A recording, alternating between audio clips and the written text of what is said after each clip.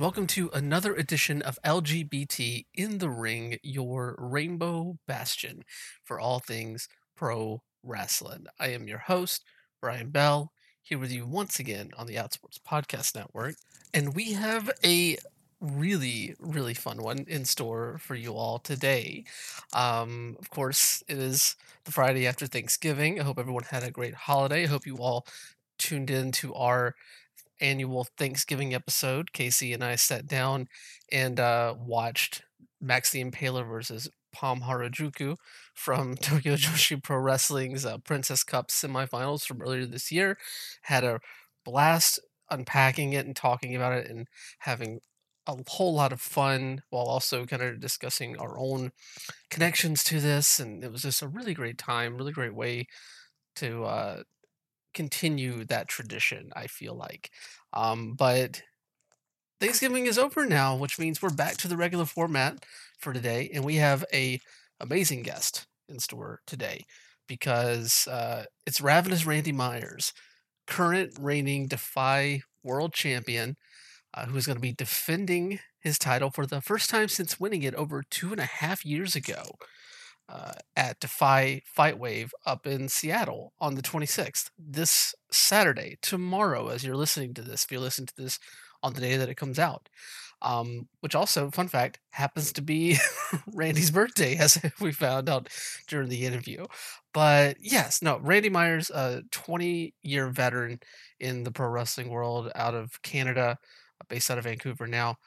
Outstanding figure, a figure who uses pro wrestling to spread positive messages about mental health and consent and so many other things, but also a real just all around performer. Does so many things outside of pro wrestling and mixes those things with pro wrestling as well. There really is only one Ravenous Randy Myers, and I'm very happy that we had the chance to sit down with him just days before he is going to make his in-ring return to Defy. Obviously, he made his return to Defy, shocking everyone just a few weeks ago, and I cannot tell you how ecstatic I am that he finally gets to get back into that Defy ring this weekend and to finally defend that championship. Granted, it's a six-way ladder match that also features the likes of Swerve Strickland, Christopher Daniels, Schaff.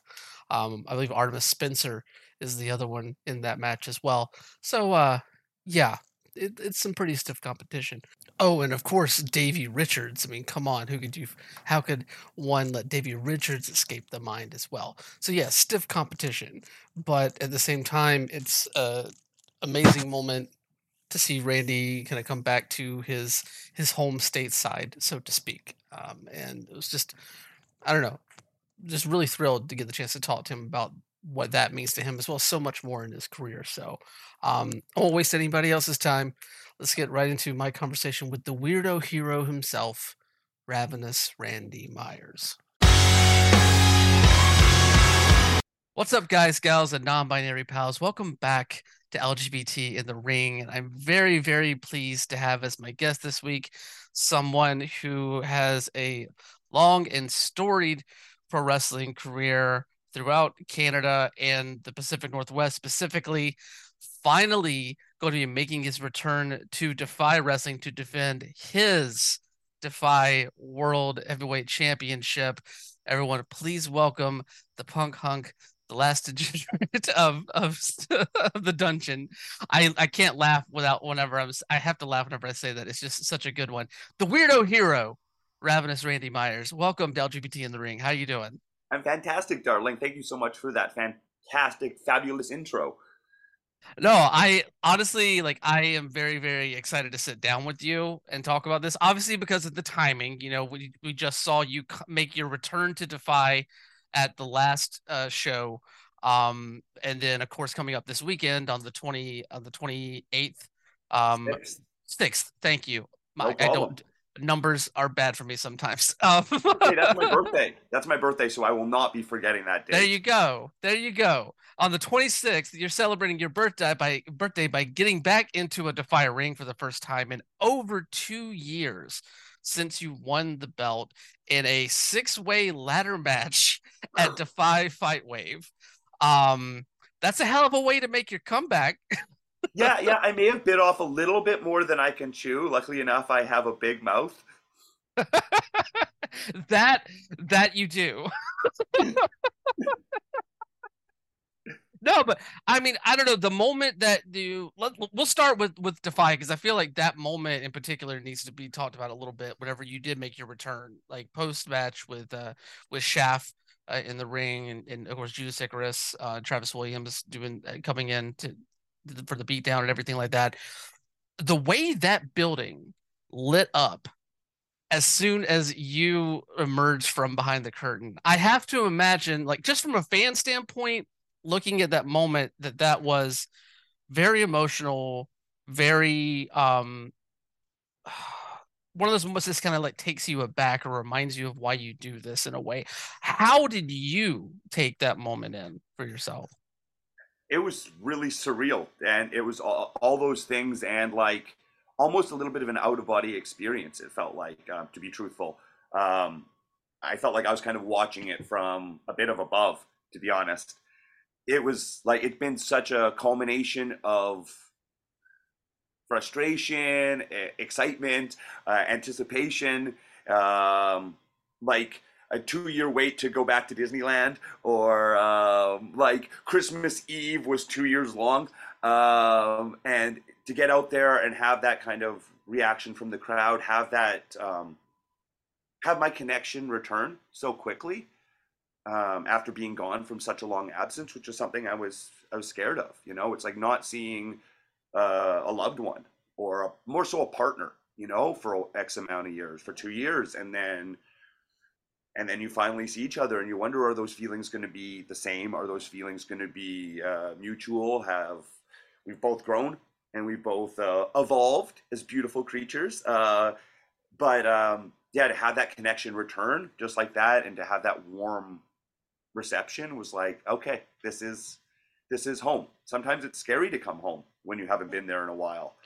Uh, but when you come home and they're waiting for you with a nice warm apple pie, and a big smile and some hugs, then it makes it all worthwhile. You remember all it's worth, exactly like you said. Everything, all the bumps, all the pain, and then the sacrifices I made, that we all made during the pandemic, and the times we were away from what we loved. So to say it was overwhelming is an understatement.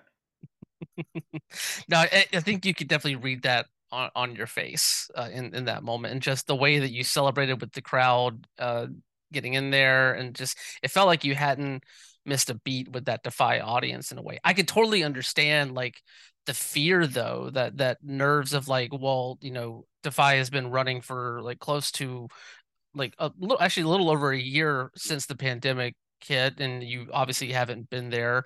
And I think that the journey that you took fans on in your quest to become the Defy champion, and finally having that moment right before everything shut down in 2020. It was a huge culmination, but also left a huge gap because of the pandemic hitting.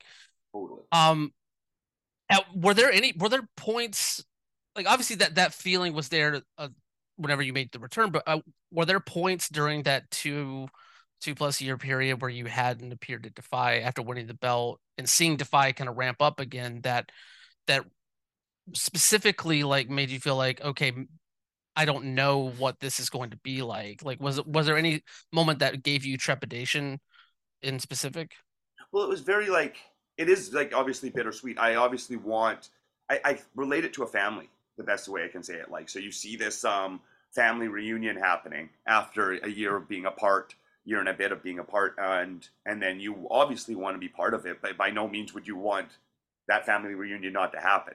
You want that family reunion to go off without a hitch. You want it to be everything that everyone's been waiting for. It's not about you at this moment. It's about a family. It's about a larger picture. Did I feel like I was missing out? Of course, but I was moving towards something, which is now, which is more like I have a work visa now. I have a U.S. work visa, so that's something that means a lot of opportunities coming my way, and a lot of things like go time. You know what I mean? So to have it, it was, like I said, bittersweet, but I want nothing but Defy to succeed and obviously be something that I can come back to. You know what I mean? I want my house to be flourishing. I want my garden to be gorgeous, whether I'm tending to it or not.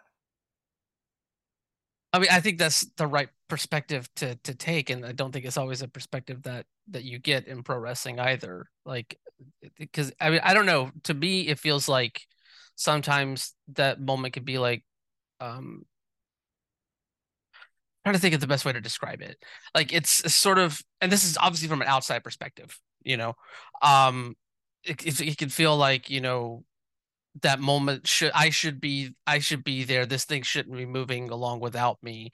That takes a certain maturity and a certain perspective that I think people that are involved in pro wrestling like gain over time. Is that something that you've kind of taken in for yourself over the course of like you've been, let's be real, you've been in the game for like 20 years Yeah, at this point. Like so like you've seen it all in a way. I've definitely seen myself evolve in a lot of ways, and I can definitely see what you're saying. Like it used to be, there was definitely times when I first got on my very first wrestling poster ever, and I was so excited that there was my face on a poster. And then shortly enough after that, a couple of years of that, you're like, well, why am I not on every poster? You know, you do kind of get that kind of eventually that chip on your shoulder or whatever, or at least I did. Times where maybe my name was mispronounced or whatever. I've been called, the amount of times I've been called Ravishing Randy rather than Ravenous Randy is off the charts. And me grabbing that microphone afterwards from the announcer and be like, it's Ravenous, and be grumpy about it and stuff like that, which is how I identify. So I do see validation in that, but also I didn't need to be so grumpy about a nickname in this case. But now I've gotten to the place where I've been doing some other forms of entertainment outside of professional wrestling since I've had to take the leave or since I've been on hold from Defy. And I've seen my name misspelt on many posters, and now I just think it's hilarious. Now I think like I collect the posters that my name is spelt wrong on, and if there's an extra E or something's misspelt or something like that, or they use a horrible picture, I think that's hilarious because at this point I've kind of outgrown that. I've kind of able to laugh at myself a little bit more, and it makes it so much more comfortable. Like being in that rigid place where you're like, it's all about me, me, me, me, me, or like not being able to find joy in other people's successes, then that's just too much pressure. I don't have that kind of energy to make it all about me. No, it can suck the energy right out of you, honestly, and it can suck the energy out of the room as well. Like Totally. it can have impacts beyond yourself in that way too. No, I That's totally it. understand that. Were there any specific moments in your career that made you kind of reflect on that and be like, okay, maybe this needs to change? Like, when did you kind of start noticing that evolution for yourself? That's a good question. I think like I was originally from Calgary and I trained there and I was there for 10 years. And so I became kind of like a big fish in a small pond or whatever. Like I felt like I was kind of king shit for a second, you know? And then when I moved away to Vancouver to kind of check out other avenues and stuff like that and kind of put myself into different ponds and stuff like that and kind of realized like my place in the world and what and how not necessarily the smallness of that but like the opportunities within that, the flexibility within that. So kind of I'd say moving away from my hometown was a big thing, like to be able to give myself another opportunity to be seen as not the person I was but the person I wanted to be and the person I was becoming. And Mm. then going down to the States and with working with Defy kind of gave me another like tier on top of like who I am. Like I think wrestlers back in the day used to get that opportunity to travel from territory to territory and learn from each one and bring something new to the next territory they're going to and like kind of build themselves up and become fuller. And I found that like for me that exploring different territories and meeting new people and not getting bored, not getting stale, because that's where I find that I sometimes will get bitter or frustrated is when I'm stale, but always kind of moving forward, appreciative of other people's opportunities and just excited to see what others can do as well. So that's kind of where the change came. No, I could definitely understand that, especially in terms of like, branching out from Calgary, Yeah, like because I mean, let's be real, like for the longest time, Calgary was kind of at least from a perspective of the United States, so to speak, from for myself, Calgary really felt like the epicenter of Canadian pro wrestling in a lot of ways. And to be a name in that area, I can imagine would inspire a lot of confidence in oneself in that way. Um, and especially for you, like growing up in Calgary and growing up around that atmosphere and the Hart family and you know training at the dungeon like you did and like I I can imagine it almost feels like you're a part of this like nearly century long legacy that Calgary has there, and that can also kind of inform those thoughts a little bit. Yeah, definitely. Yeah, and I think sometimes privileges can be a hard thing to get over, and you have to realize your own privilege and check that shit. Like I did train in what would be like the Harvard of wrestling schools of Canada. You know, like one of the top places you can train. And I was very fortunate to be born in Calgary. I was very fortunate to be given the opportunities I was given, um, and be in the dungeon and be in that last class. Like not everyone got those opportunities, and instead of holding it against other people, that maybe didn't get those opportunities, to really be like, see what I was given, and then to share those gifts and to pass that knowledge along.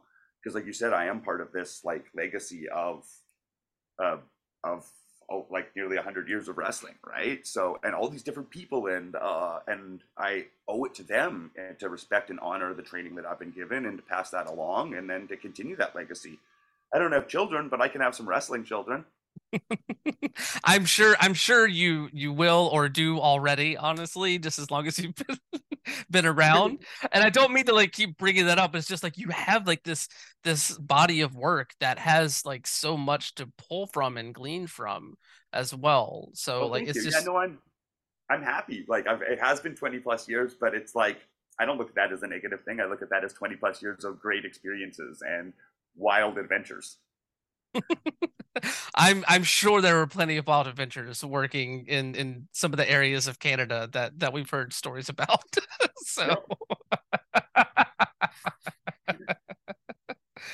I'm before we move because I do want to talk a little bit more about Defy, a little bit more about you know training in Calgary and Stampede, but you brought up privilege earlier, and I feel like that is a very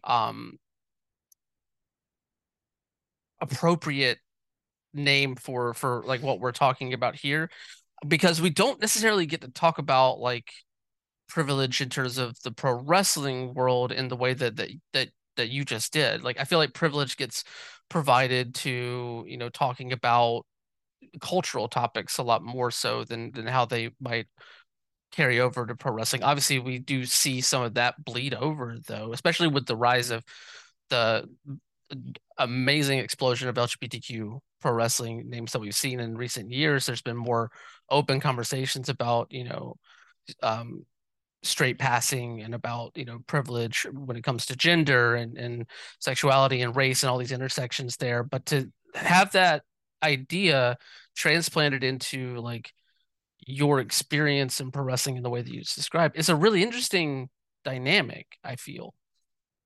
Yeah, I feel that there is definitely opportunities that are given. It's obvious that certain opportunities are given to those, and privileges can come with whether that be like position in life, whether that be position in the culture, whether that be your body, whether that be your athleticism, whether that be kind of these natural gifts that you were given or gifts that you've worked hard to horn. So privilege can come from a bunch of different places. The opportunity to even horn those skills. I wasn't an athletic kid growing up. I had uh, the DNA structure to be athletic, but I didn't have the I don't know. I was an artsy kid. I was a depressed, artsy, anxious kid who was always in my head. So sports was very hard for me. But I had the privilege of having a tall, athletic, lean frame, which was easily enough to cross over into sports at a later age. I started training. I've been doing it for 20 years now, but I started when I was 17. And that sounds young, but if you've never done any sports up until that age, I wrote essays rather than doing gym class. Like I stayed away from all that stuff. So the fact that I had the privilege of having an athletic frame definitely gave me a one up there. So privilege can come in all sorts of different places. Being in Calgary, that's 100% a privilege. If I was born in Brandon, Manitoba, I wouldn't have been able to go to the same wrestling schools or been able to be trained under the same prestige that I was in Calgary and have those opportunities right at my doorstep. And I saw, like, in 1999, I went to my first independent wrestling show. It was Stampede Wrestling, and that's a big deal. That was, and then I saw the commercials from there to go to Teddy Hart's pro wrestling camp, which is another thing that was like just, there's a 15-minute drive. So I see, like, people even right now, there was a show this weekend where kids are driving in from the island, taking ferries, spending their whole, like, a 6 in the morning ferry to come set up a ring to maybe get paid $50 for a match where they play a clown. You know what I mean? Yeah. Those are the dues that you pay, and those are the kind of like the privileges that I had just having things right at my doorstep. So you get those things, you know. Mm. Do you feel like pro wrestling is doing enough to like understand those privileges and properly check them and address them, so to speak? And that might be too large of a purview, but in your view. I just like all the motion we've seen towards people of different diversity so far, and I think just the acceptance from the fans is really what it is. So I think we've come so far. Like, I've seen a lot, especially coming from Calgary's kind of a little bit more of a conservative place. So I grew up around those kind of more conservative values, not it within my own family base, but from around other places. So I've seen so much growth in that. Like, I've seen now that you can be an openly queer character and not necessarily be the heel. You know what I mean? And you can Hmm. be cheered, you can be revered, you can be somebody that people are even let, as far as messed up as this is to say, but are willing to, like, let their kids come get autographs from and stuff like that, and let their kids wear your T-shirt and stuff like that. So I have seen lots of motion towards. Is there enough? No, I don't know if we'll ever have enough in any entertainment, and like, it's, I think, an endeavor we always have to be continually moving forward on, because I think as soon as we stop moving forward, we'll stop moving backwards.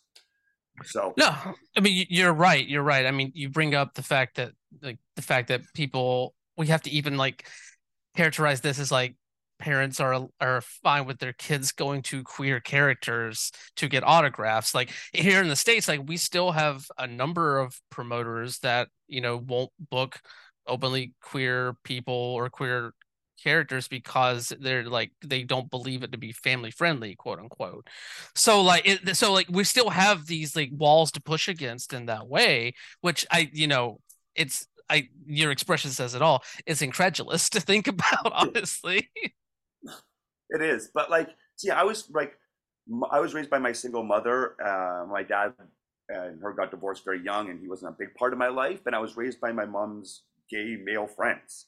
So the idea that gay isn't family friendly, it counteracts my brain entirely. That's who raised me. That's who was there for me. That's who read, bedtime stories to me. That's who watched cartoons with me. That's who made me Christmas dinner. That's who laughed at my dumb jokes and encouraged me to be the weirdo that I am today. So the idea that it's not family friendly is like so out of my world and what I can bring to this world, because it's so, that might be so ingrained in some people's brain, but so not ingrained in mine that maybe we can meet in the middle and hopefully find some gray area and move things along.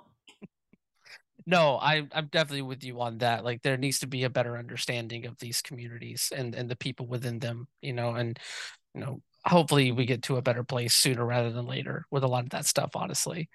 I think we Um, are. yeah. Oh yeah, there definitely are strides being made, obviously. Um, Talk to me a little bit about starting out. Like you brought up that you started training at 17 with Stampede in the dungeon there, the Fame dungeon. Hmm. Um, I'm curious. Whenever you started out, speaking about the conservative kind of cultural climate of Calgary in that way, like when at 17, whenever you're starting out in pro wrestling, are you already kind of understanding your own identity heading into that as well? And how is that impacting your decision to go in there? Like, is there any fear? Is there any hesitation about that at all? Well, I think, like, this is another, like, can of worms or just a big conversation. So Mm, like, I consider myself pansexual, so I'm and I could basically butch up.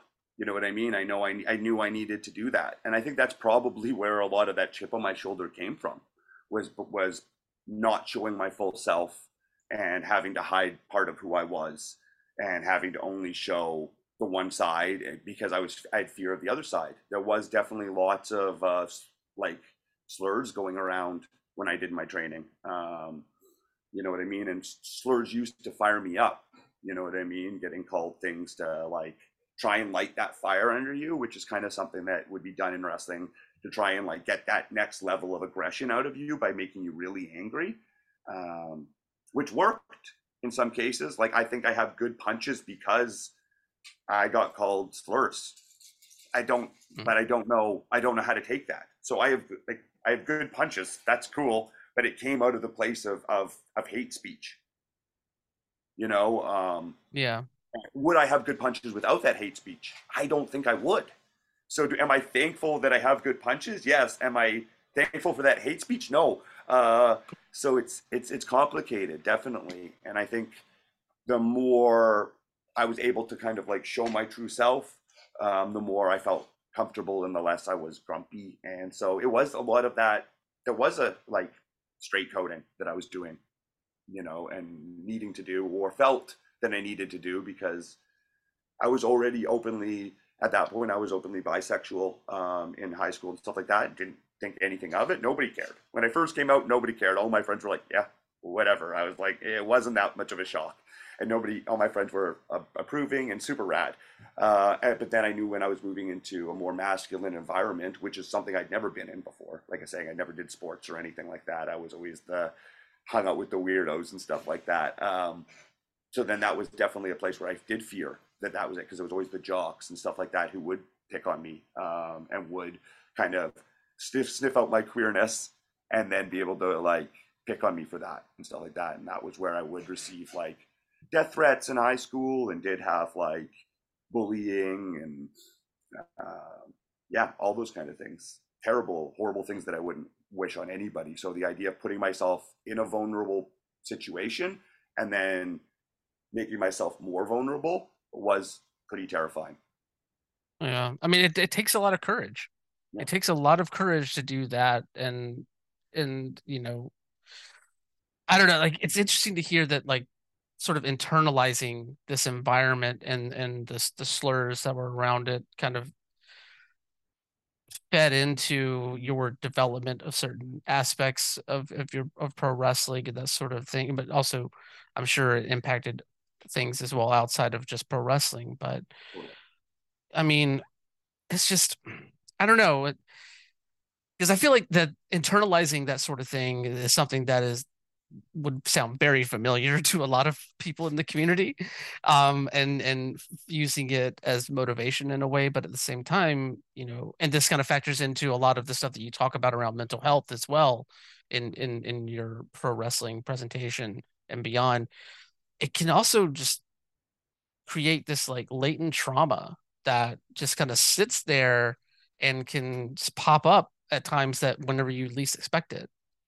For sure. And I definitely had times like that, like, ooh, why did I react that way? That was a very strong reaction for something that was smaller or something like that. And having to dissect like unpack where did that come from and stuff like that. And still have those things. There's still times where I'm like, ooh, I got more triggered by that than like what's behind this kind of thing. And I need to check that sometimes. Hmm. Do you, when did that start kind of getting better for you, so to speak? Like not necessarily in terms of like your presentation and ring and when you started embracing more of yourself in that way, but when did it start getting easier for you to kind of not have the impulsive reaction and more so like, okay, where is this coming from? What can I do with this? Like, what should I do with this? I think it was like I did a promo. I was really suffering with some mental health issues, and I did a promo about surrounding my depression. And it was the first time I kind of ever been like Theo Francon, which is my real name. I in front of a crowd. I'd always been Ravenous, Randy Myers, the punk hunk, the cock of the walk, who always rocks the hawk. I was always kind of like this caricature. And so to come out and to be sincere and let things come right from my heart and to have that be the promo that people cared the most about, where I went out there and I was vulnerable and made it like the connection I made after that was far deeper than any connection I ever made by any like slick sounding rhyme filled promo, rock influenced, trying to, anything like that when I was trying to put something on. So kind of as soon as I could add another layer of me to my wrestling kind of, and like realize that I have this platform and I can use it for more than kicks and punches. And that was kind of where I was like, oh, maybe that there is something that I can like do within this avenue. And then it kind of just gave me a new spark and kind of like new direction, I would say. Kind of like evolved my character and was like, oh, maybe this is what I'm here to do. No, it's an amazing moment to have that realization, I can imagine. I said it as a part of a promo that was like going to be like me stepping away from the ring. And then Mm. as soon as I said it, I was like, oh, but this is what I want to be doing in the ring. This is why I'm called to the ring. So luckily enough, I didn't end up saying anything. We didn't do a fake retirement, but yeah, it worked out. So you got to sometimes find those things, and sometimes you got to get pushed to that limit where you don't know, and then like do some self like reflection and see what is behind this. No, 100%. I mean, everybody has like this sort of breaking point, so to speak. And it sucks that people have to be pushed to that point sometimes to have the switch hit, but at the same time, like if you are going to experience that, it's good to have a takeaway from it. Totally. And I'm lucky enough to have a place where I can express myself so whole. Wrestling is so great for that, where you can be so loud and so big and so yourself, and emotions don't need to be small. We have to hold back our emotions and make them so small so often, and not like only show a bit of how we're feeling. How are you doing today? I'm fine. I don't know if anyone's ever been fine. That doesn't, like we can't ever have those places. But wrestling, you're allowed to turn it up to 13, and it's embraced to turn it up even higher. So the fact that we have this place where not only the wrestlers but the audience can be so engaged is therapeutic, and I need it, and I think it brings so much to so many of us that are struggling with just life in general. Hmm. No, 100%. Like there's a reason why I think so many people within so many people as a whole, but also people within, marginalized or underrepresented communities latch on to pro wrestling and certain personas in pro wrestling because they see empowerment through it. They see someone that they can either like aspire to be like, or someone that they can point to as like, okay, well, this is a person that understands me in a way. That's it. Yeah. I Yeah. just I found those two characters through wrestling, and I didn't find any that were exactly what I was looking for when I was young. And so I was like, well, I guess that's my duty then. All right, Jens. Thank you so much for tuning into LGBT in the Ring. We'll get right back into the thick of things, but I do want to take a pause real quick and say thank you to some amazing people that make this show as rad as it is. Starting off with Daniel Quasar, the Progress Pride flag designed by Daniel Quasar is a product of Progress Initiative. You can find out more at quasar.digital. A big thank you to Sarah in the Safe Word for the show's theme song, Formula 666, off the album Red Hot and Holy. You can find them on Twitter at STSW Band, and you can check out their music on both Spotify and Bandcamp at sarahinthesafeword.bandcamp.com. Check out independentwrestling.tv for the best in current and classic independent pro wrestling, including live events from top independent promotions worldwide. You can use our promo code LGBTRingPod or visit tinyurl.com/IWTVLGBT and peruse their entire library over there at independentwrestling.tv. Once again, promo code LGBTRingPod or go to tinyurl.com/IWTVLGBT. Check out that service. You can follow the show on Twitter at LGBTRingPod. You can follow me on Twitter at WonderboyOTM. And if you're into video games, definitely check out my video game news show, the Mr. Video Game Super Show. I co-host that with Twitch streamers Slacker Kite and Lady Merowin every Monday at 8 p.m. Eastern, 5 p.m. Pacific over on twitch.tv/Dead Entertainment. It's your weekly roundup of gaming news, and it's always a blast. So once again, check that out every Monday, 8 p.m. Eastern, 5 p.m. Pacific over at twitch.tv/Dead Entertainment. Sun like the star. We'll be right back with more LGBT in the Ring.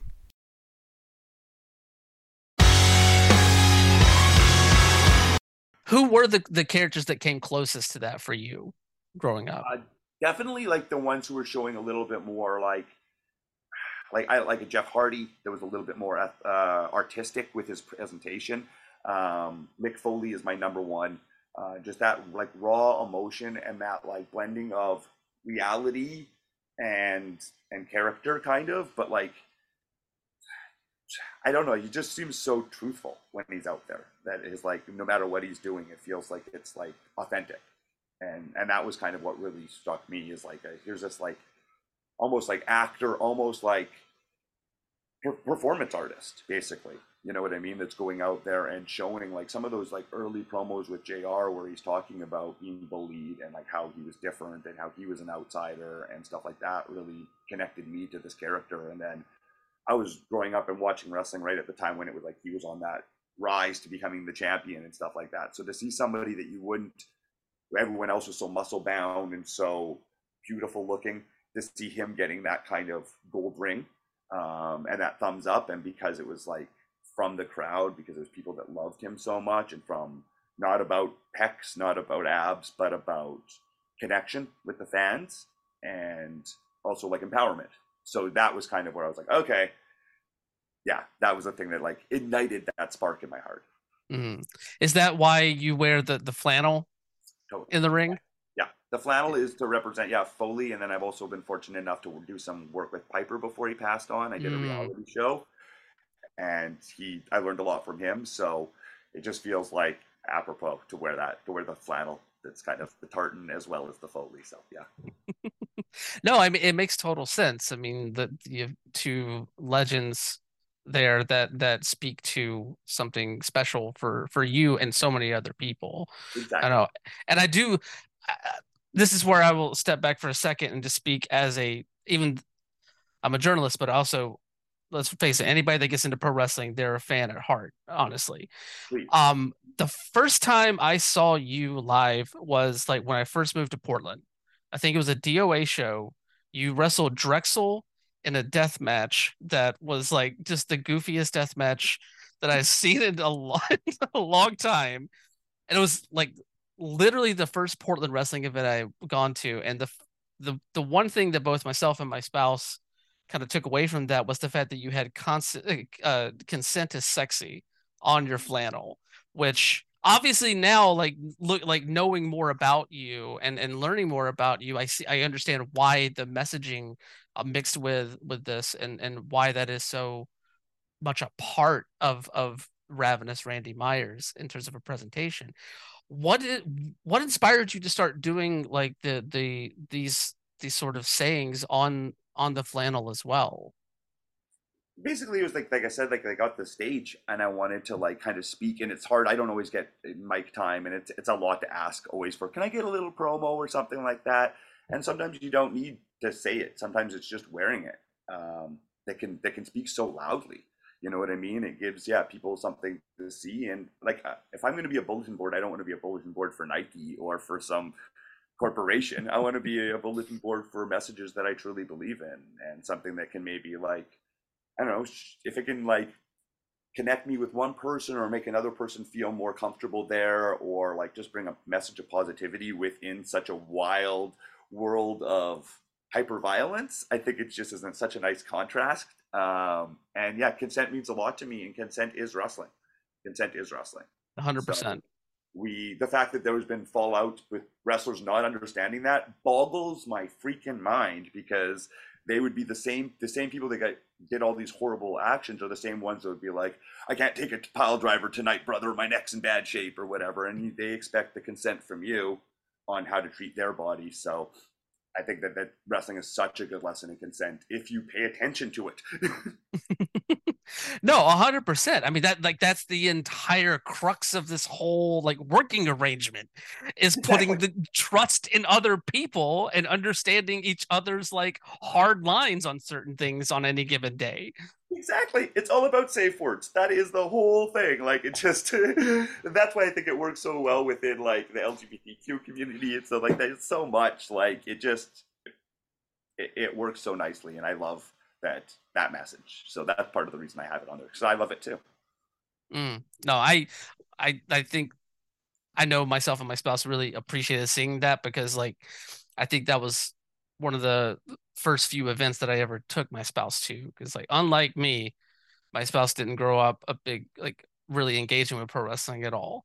And so like to see that they're like, okay, there's something that I could hold on to there.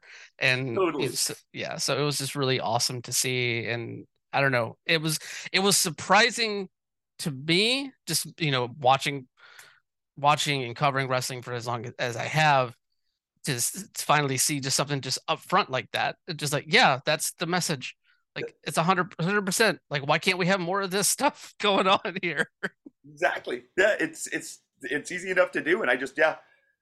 But it took me how long to do it? You know what I mean? It's so Yeah. simple, and then it took me 17 years into my career or something like that. You know what I mean? Well, we're all on our journey. We all have Yeah, our evolutions. We all have our moments of recognition. totally. And that kind of leads into my next question because like we talked about the fact that you had this realization about during the promo and about what you wanted to be in pro wrestling. When did you start kind of recognizing that you didn't have to put up this like butch straight passing sort of mentality in the ring as well? I look back and I say that I was trying to do this, but I was the least butch. Like there was always so much camp. You could see it right through. Like it was, I could be trying to put on whatever I want, but it's so obvious. Did it all Um, go into the mohawk? yeah, exactly. It was all straight up there, right? Yeah, I'm doing 2 hours of primping on my mohawk before a match, and I'm acting macho. Sure, uh, right? Yeah, and I'm strutting, and yeah, no, of course. It all came with just being more authentically me. I thought that like wrestling was. I think I was putting on a front and like building up a mask, and maybe something like I was quite hurt when I got into pro wrestling. Like I was quite just had my first heartbreak. I wasn't doing well in school. I was really suffering with some like just finding who I was. And so I think I was putting on this mask for a long time. And then sort of kind of like as that mask slowly kind of chipped away, whether that be like through the depression or whether that just be through my own zany impulses that would come out and in a strut or whatever. But the final step was definitely Defy. It was definitely that first match where I came out there and I wrestled Douglas James and the crowd chanting "sexy bitch" at me. They saw it in me. They saw me do his strut. They saw me playing up my character. I came out to edit James. I think that was the first time I came out to edit James, and it was just it was a new market and a new market that I kind of trusted, and I wanted to like, okay, I'm sick of coming out to Danzig or some of this like heavier. It was let's be a little bit more authentic here, and let's I think I the confidence to try myself out a little bit more. And then when I did that, then the reaction was like, oh, so the one time I was vulnerable with showing off my mental health issues, I got this outpour of affection and reaction for and connection that I was always looking for. And then when I came out about my queerdom, and everyone was like more embracing about that. So it's just the more authentic I can be, I find the more I get out of it. It's just the more I put in, the more I get out, but it's the more me I put in. And that took a long time to come to. Mhm. Do you feel like kind of reaching that point also came with like a certain respect from the audience as well? Like obviously, like when you first started out, the attitudes towards LGBTQ identities in the pro wrestling world were vastly different than they are now, or even whenever you made your Defy debut years ago. Yeah, Um, do you feel like we had to get to this like cultural point where those identities aren't taken as like a joke or as something to be um reviled or something like that to get that sort of respect from an audience like the Defy audience, so to speak? totally. I think it definitely was a like movements within culture that I don't think it would have just been if I'd gone to Seattle for my in 2005 or something like that. I don't think that would have been the same thing. I think it was like timing, right time, right place, right the cultural movements and stuff like that. I've gone back and wrestled in Alberta, and I find still, and maybe it's me, but I'm not quite as comfortable there to be as outlandish as to be fully me. I feel still a bit of a block there. Whether that's again coming from me or coming from the fans, I don't fully know, and it's something I need to explore and would love to figure out. Um, but I definitely feel that the more like I work more, I'm a more West Coast kind of performer. I find these are the places I find home. But those are also the places where it's easier to do that kind of work. So maybe there's bigger impact when you're doing it in other places. I mean, I think there definitely can be either bigger or different impacts, obviously, in areas that aren't more catering to LGBTQ audiences in that way, or just have different ideas of LGBTQ communities.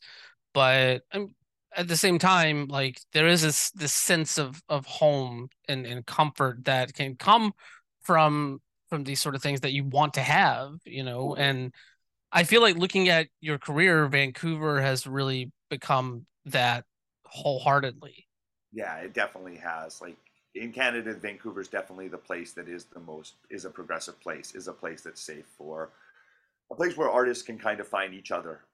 It's uh, hard as fuck to make it money wise here, but at least we're all suffering together. You know, we can commiserate together as artists, and there is opportunities here. Where growing up in Alberta, maybe it was I wasn't part of the scene there and wasn't fully me. I wasn't fully formed, so I wasn't be able to bring all myself to different scenes and stuff like that. But I've been so embraced by different scenes out here, whether it be the comedy scene or improv scene or different performing art scenes, that it just feels like this is home. And Mm. and Seattle, the West Coast is my home. Like I found like whether it be going down to Hood Slam in Oakland, or whether it be Portland, or whether it be Seattle, or whether it be Vancouver, like this whole West Coast is like definitely my vibe. I feel like at home in all those places. No, it definitely has a vibe for Yeah. sure. And I, I can definitely understand that you just hit a different track when you get out this way. Yeah, for sure. I'm a weirdo, and weirdos are West Coast. We know this. Hell yeah. But speaking of like the other opportunities that are afforded in Vancouver, like this is not just a pro wrestling thing for you when it comes to like performance art either. Like you mentioned, like you're doing stand up now, you're doing improv, you've done some burlesque shows, like you've been a judge for drag competitions there in Vancouver. Um like when did you decide that this was something that you wanted to do and start branching out into these other areas of performance beyond pro wrestling? Well, to be honest, so I've struggled with ADHD for my whole life. So focus has been a really hard thing for me, and also like just sticking to a plan. So when I'd always wanted to be a performer growing up and an entertainer. I'd always loved the kind of just making people smile and getting a reaction out of a crowd and being wild. So I had this like large to-do list when I was a child of I'm going to make horror movies. I'm going to be in a punk rock band. I'm going to be a professional wrestler. I'm going to be a stand-up comic. I'm going to do all these things. And then I realized when I was 17, I'm like, oh, I can't do all these things at once. And I wasn't doing any of them. I was just thinking about all of them. So I was a theater kid and I got kicked out of drama class. So that was kind of my main focus was drama. And I was in drama class, started pro wrestling there, which not so much allowed to do. So eventually got kicked out of class for pro wrestling. And my mom asked me, well, now what are you going to do with yourself? And that's when I got into pro wrestling. I took an improv class at the same time. I went to improv school and all the people in improv class were 35, 40. Then I went to the wrestling class and everyone was like 15, 16. So I'm like, okay, so you got to do wrestling first, and then you can come around to do improv. Because I'm like, you can't start wrestling when you're 40. I mean, you can, but it's a lot more challenging. So I'm like, okay, so I'll do wrestling first, and then I'll move on to. I never crossed those other things off my to-do list. I just kind of put them forward, and then I was like, once I'll wrestle till I'm 25, and then I'll move on, and then I'll wrestle till I guess it'll be 30. I guess it'll be 35. I guess it'll be. I don't know where that number ends now, but I figured I wanted to start planting some of those seeds because unfortunately you can't necessarily wrestle forever, but I definitely want to entertain for a little bit longer. Then I can like push that a little bit and tell stories. And so yeah, stand up comedy's always been something that meant a lot to me and always was kind of like something that I really like looked up to. I've always loved comedy, and just the idea that you can be another place where you can be free and 100% yourself and truthful. And if you take that opportunity to be so and to talk to an audience and pass along messages of positivity with silliness. And so, yeah, it was something I just decided I was going to do. And so the year, like 2019, for my birthday that year, I decided I was going to start doing open mics. And then the pandemic kind of hit right after that, and everything closed down. So then I started doing some Zoom stand-up comedy shows, which were brutal. And then I started doing like just some amateur nights and some open mics and stuff like that. And since then, I've been like embraced in the community, and now I work at a comedy club doing the sound and lighting and stuff like that. So I've been like trying to make all sorts of connections and meet all sorts of different performers who are just, but we're all like-minded. We're all the same, and I love that.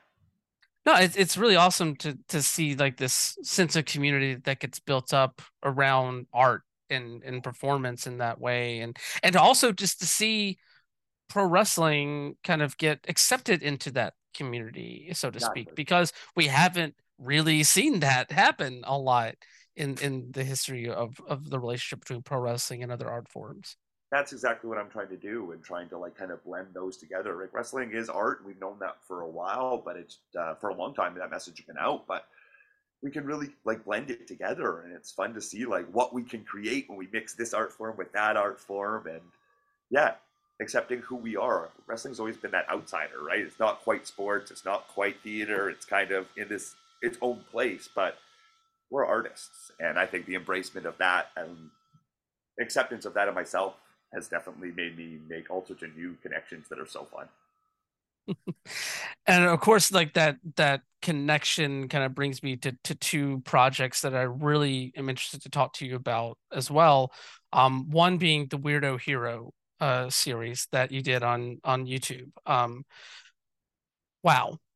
What if you haven't seen it, definitely check it out. It's a powerful piece touching on themes of mental health and the struggle of trying to make it not just in like the pro wrestling world, but really any entertainment world and how those two things interact in a lot of ways. And I don't know, like talk to me a little bit about that series. Like what were your like thoughts going into this? Like what was the motivation for wanting to tell this story? So basically, that came out of that promo that I had mentioned earlier. I Mm, cut that promo at a show, and then one of the wrestlers afterwards came up to me and told me how much that had hit them and how that they related to it a lot. We went out to Denny's and had a meal and talked about our mental health struggles within professional wrestling, and noticed that they mirrored each other quite a bit. And then kind of from there jotted down some ideas, and that was when I thought I was maybe going to be taking that break away from wrestling. So I'd kind of set aside some time, a couple months where I wasn't taking necessarily as many bookings and stuff like that. So I had this chunk of time to do something. We kind of just pitched this idea around, and then it seemed like something kind of doable. We found ourselves a director at that point, and then we're like, okay, this is like it's lofty, so we're gonna like the chances of us actually making it. We tried a couple different places to get some funding for grants, and then that didn't work out. So we ended up doing an Indiegogo, and somehow we were able to raise enough funds to make this film, and which is something I didn't expect, but it was another like one of those privileged experiences, you know what I mean? And it's something I wouldn't have got if I had not been vulnerable, if I hadn't put myself out there. And then that message has been now carried on through this web series, which is about, yes, struggling with your mental health issues while trying to make it in any sort of entertainment, or and kind of having those like things that should mean like you think that you're going to make it to the top of the mountain and that everything's going to be sunshines at the top of the mountain, and you're like, oh, I'm still the depressed person who didn't deal with my issues before, and now I'm at the top of the mountain, and they're not going away. So yeah, it was just like another, like I said, just like that, like I said earlier, I wanted to make movies. So the idea that this movie came to me is like because I was vulnerable, and like, and then it had like it has a cartoon rabbit in it. My favorite movie growing up was Roger Rabbit. Like it blew my mind that these opportunities that have come my way and the privileges. Like I pinch myself a lot, and that's why I've got one part that's always bruised because I just have to constantly wake myself up and realize that this is the life I've created, but also the gifts that I've been given. So yeah, check out the Weirdo Hero web series if you can. It's on YouTube. It's a couple years old now, but the message stands true. And yeah, it's a fun little thing, and you get to see an animated rabbit. So how can you go wrong, Exactly, right? exactly. No, like the message of it is one of the honestly is timeless in a lot of ways. It's about like, you know, really checking in with yourself and understanding these things and having that self-recognition about what you're dealing with to the point like, I don't want to like, spoil the ending or anything like that, but I feel like the ending is a very like sobering moment for a lot of people to realize just like what is available to you in these circumstances. And I feel like it's an image that we don't really see even in stories that are being told about mental health, that to see like that moment of reaching out in a way in the way that it's done in this series. I don't know, it was just a really resolute thing to see. Thank you, thank you. Yeah, it was like something that I will go down like if I'm laying there on my deathbed and I'm playing out moments that matter to me in my life, that's definitely like a bucket list check off that I didn't ever expect to have happen. You know what I mean? Like I probably like I want to be in a movie with an animated rabbit when I was like 8 years old or something like that. You know what I mean? So the idea that that kind of ridiculous wish could come true is yeah, again that privilege that we've been talking about and taking Yeah. advantage of those privileges and taking in your full like like seeing these opportunities in front of you and not letting them necessarily pass you by and doing your best with them, not necessarily realizing that everything's going to be perfect or even wanting everything to be perfect. The idea of just doing it and like putting it out there, because maybe even if it was one person, as cheesy as that is, and as much as we would have spent a lot of money to maybe reach one person, if we reached one person, amazing. That fucking matters. Yeah, exactly. Exactly. That's the whole point of doing this. Like you want to reach any amount of people that you can with this message and have it resonate with them. No, I Exactly. totally understand that.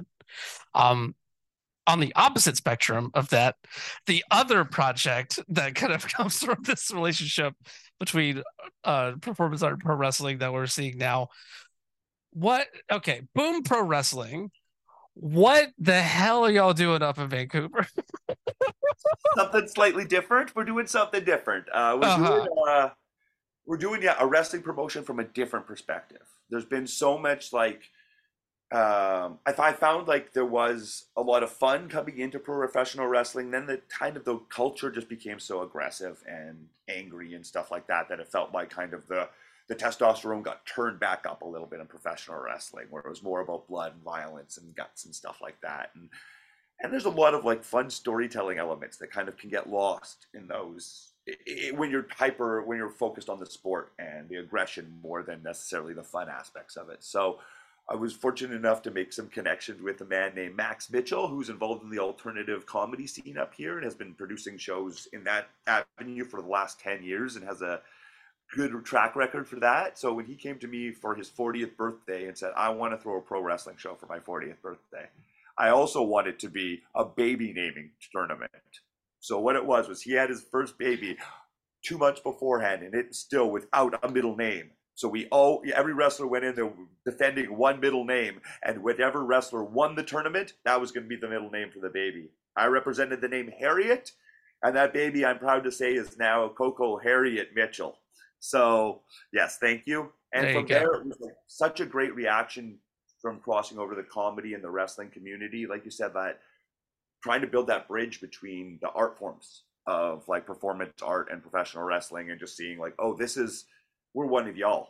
You just weren't necessarily always coming to the party, but we've always been one of you. So and giving wrestlers another avenue to be a little bit more creative or just as creative as they want to be. You know what I mean? Not putting limitations on those creativities. No, and I could definitely say that y'all are not putting limitations on those creativities. Like just watching the announcement video on the YouTube channel for the first season, just even the first show, like this phone call about calling the Kentucky to buy a wrestling ring and bring it up here, and then having having Abraham Lincoln wrestle and become friends with Parm Singh Man, and then just it honestly feels like a different flavor of Hood Slam in a lot of ways. That's 100%. And Like Hood Slam's yeah, been a like I've loved Hood Slam for years. I met a Sheik probably 12 years ago now, and they just pitched me the idea of Hood Slam in the back of some skeezy station wagon when we were smoking a joint, and I fell in love before I even like just on that stoner conversation. And from there I became like started following them on social media and watched their rise and stuff like that, and just like the fun and freakiness and that kind of brand of anarchy that's like safe anarchy that you can get at like a punk show, that you can get at a wrestling show. So yeah, I think we are definitely kind of trying to bring some of the ethos of Hood Slam into a little bit more of that old territory feel too. Like we're keeping it in one venue all the time, really trying to build up like a community and stuff like that of like people that are like coming to every single show and the shows tie into each other. So yeah, it's like more we're doing like seasons. So we're in the middle of season one now, and we're working up to our big show at the end of the year, which is our WrestleMania, the biggest one. So yeah, it just looks like so much fun in the building, honestly. Um, and obviously, like the more that you can expand pro wrestling, the more of an audience you can bring into it as well. And it really feels like that's what y'all are doing with this right now. Um, I don't know. It makes me want to go to Vancouver and go to a boom show, honestly. that's the goal. Always, I mean, it's always the goal, but it's just like I don't know. It's just I love seeing these different takes, these different interpretations of what pro wrestling can be and what you can do within the confines of it, and how you can break those confines as well. Like, that's what more of what pro wrestling needs right now. Totally. And I don't know, it's just awesome to see that we're starting to see more of that happening. So Exactly. I love all the avenues, you know what I mean? And like it's like been said a million times, but it's like ice cream. Everyone has their different flavor, but nobody's got a right flavor of ice cream. You know what I mean? Like so and sometimes I want different flavors. I don't always want to go to I don't want to go to one ice cream shop that's just Tiger or bubblegum or something like that. I might like those flavors, but I want the variety. exactly, exactly. Variety is the spice of life. Yep. Well, Randy, this has been a blast to sit down and chat with you about this. Obviously, good luck heading into the weekend. Good luck for your birthday as well. A happy early birthday from us here to you. Thank you. Correct me if I'm wrong. Is Boom running a show the same day, like on your birthday? Yeah, that was going to be my birthday show. We had it all set up. We made like a Green Day Dookie poster that was like a birthday invitation for me that we had designed. But so yeah, that was a bit of a shake up. But you know, like I said, I've been waiting for this Return to Defy for so long.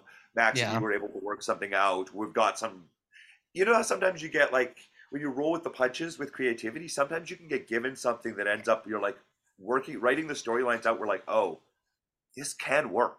You know what I mean? Like if Oh, you're, and that's what 100%. I love about like wrestling, and I feel like punk rock, and I feel like kind of like independent movies is kind of the same way, where it's kind of just like we've got this problem in front of us, but we can fix it with creativity Hmm. and like belief that we can do it, and then sometimes you come up with something even better that you never would have thought of without being put into those limitations.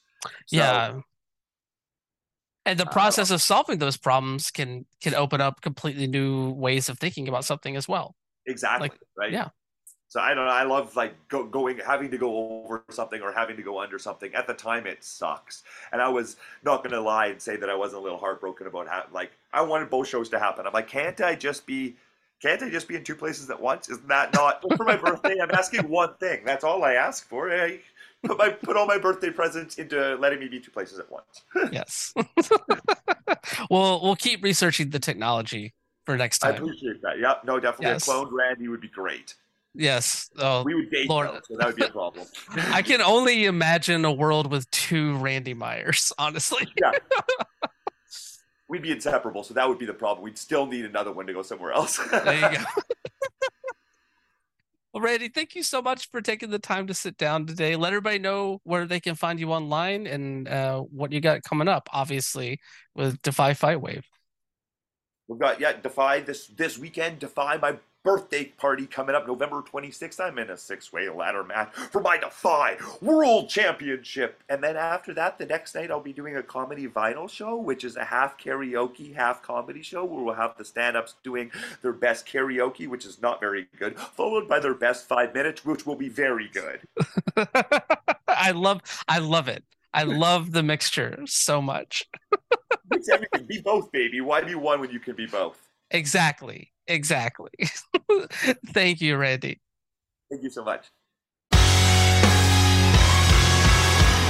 My thanks once again to Randy for taking the time to sit down and chat with me today about his return to Defy, what they have going on up there with Boom Pro Wrestling. Those shows look so fun. It makes, like, I'm not lying when I say it makes me want to renew. I need to get my passport renewed, obviously, but to get up to Canada and to see one of those shows up in Vancouver, it just looks like a blast, honestly. Um, but yeah, if you're in the area in the Pacific Northwest, definitely check out Defy Fight Wave tomorrow night. If not, catch the stream like I'll be doing, because it is sure to be a moment the first time that Randy Myers is able to stand in a Defy ring again when that bell rings and he gets to finally defend that championship. I can't imagine what it's like to have a championship that and a journey to a championship like he had, um, and then to win it and then have the entire world shut down and not be able to wrestle in the States for as long as he did. But it's all right. He's coming stateside home. It's going to be an awesome moment to see. Um, but that is going to do it for us this week on the show. Come back next week. We will be sitting down with another outstanding interview. Also, make sure to keep voting in the QWI Awards. The link, of course, is posted on my Twitter account at WonderboyOTM, the show's Twitter account at LGBT Ring Pod. You vote as many times as you like for as many favorites as you like. That stays open until midnight on December 6th, so you still got plenty of time to get votes in there. And I've been astounded by the response so far. Just in the 2 days, the first 2 days that the ballot was live, we got more responses and more votes than the entirety of last year's ballot. That is bewildering to me, but it also shows that, so many people love what we're doing here at the show, but also what all more so actually, not just also more so, what all the amazing out LGBTQ talents are doing in the world of pro wrestling everywhere, not just here in the US, but all over the world. And it's amazing to see. But yeah, keep your votes coming. Again, the QWI 200 is coming. December 9th is when that first portion of the list drops, and we're doing it for the whole week, that Friday through Thursday, 9th through the 15th. So keep your eyes there for whenever that list starts dropping. It's going to be it's going to be amazing. But until then, y'all stay messy, wash your hands, wear your mask, get vaccinated and boosted if at all possible. The same goes for monkeypox. And if you listened to yesterday's episode, you heard Casey and I's debate about the non-binary equivalent of the gay agenda, and it clicked as soon as I started editing the show. But there wasn't really a good place to put this in on yesterday's show. But the non-binary itinerary. Bye.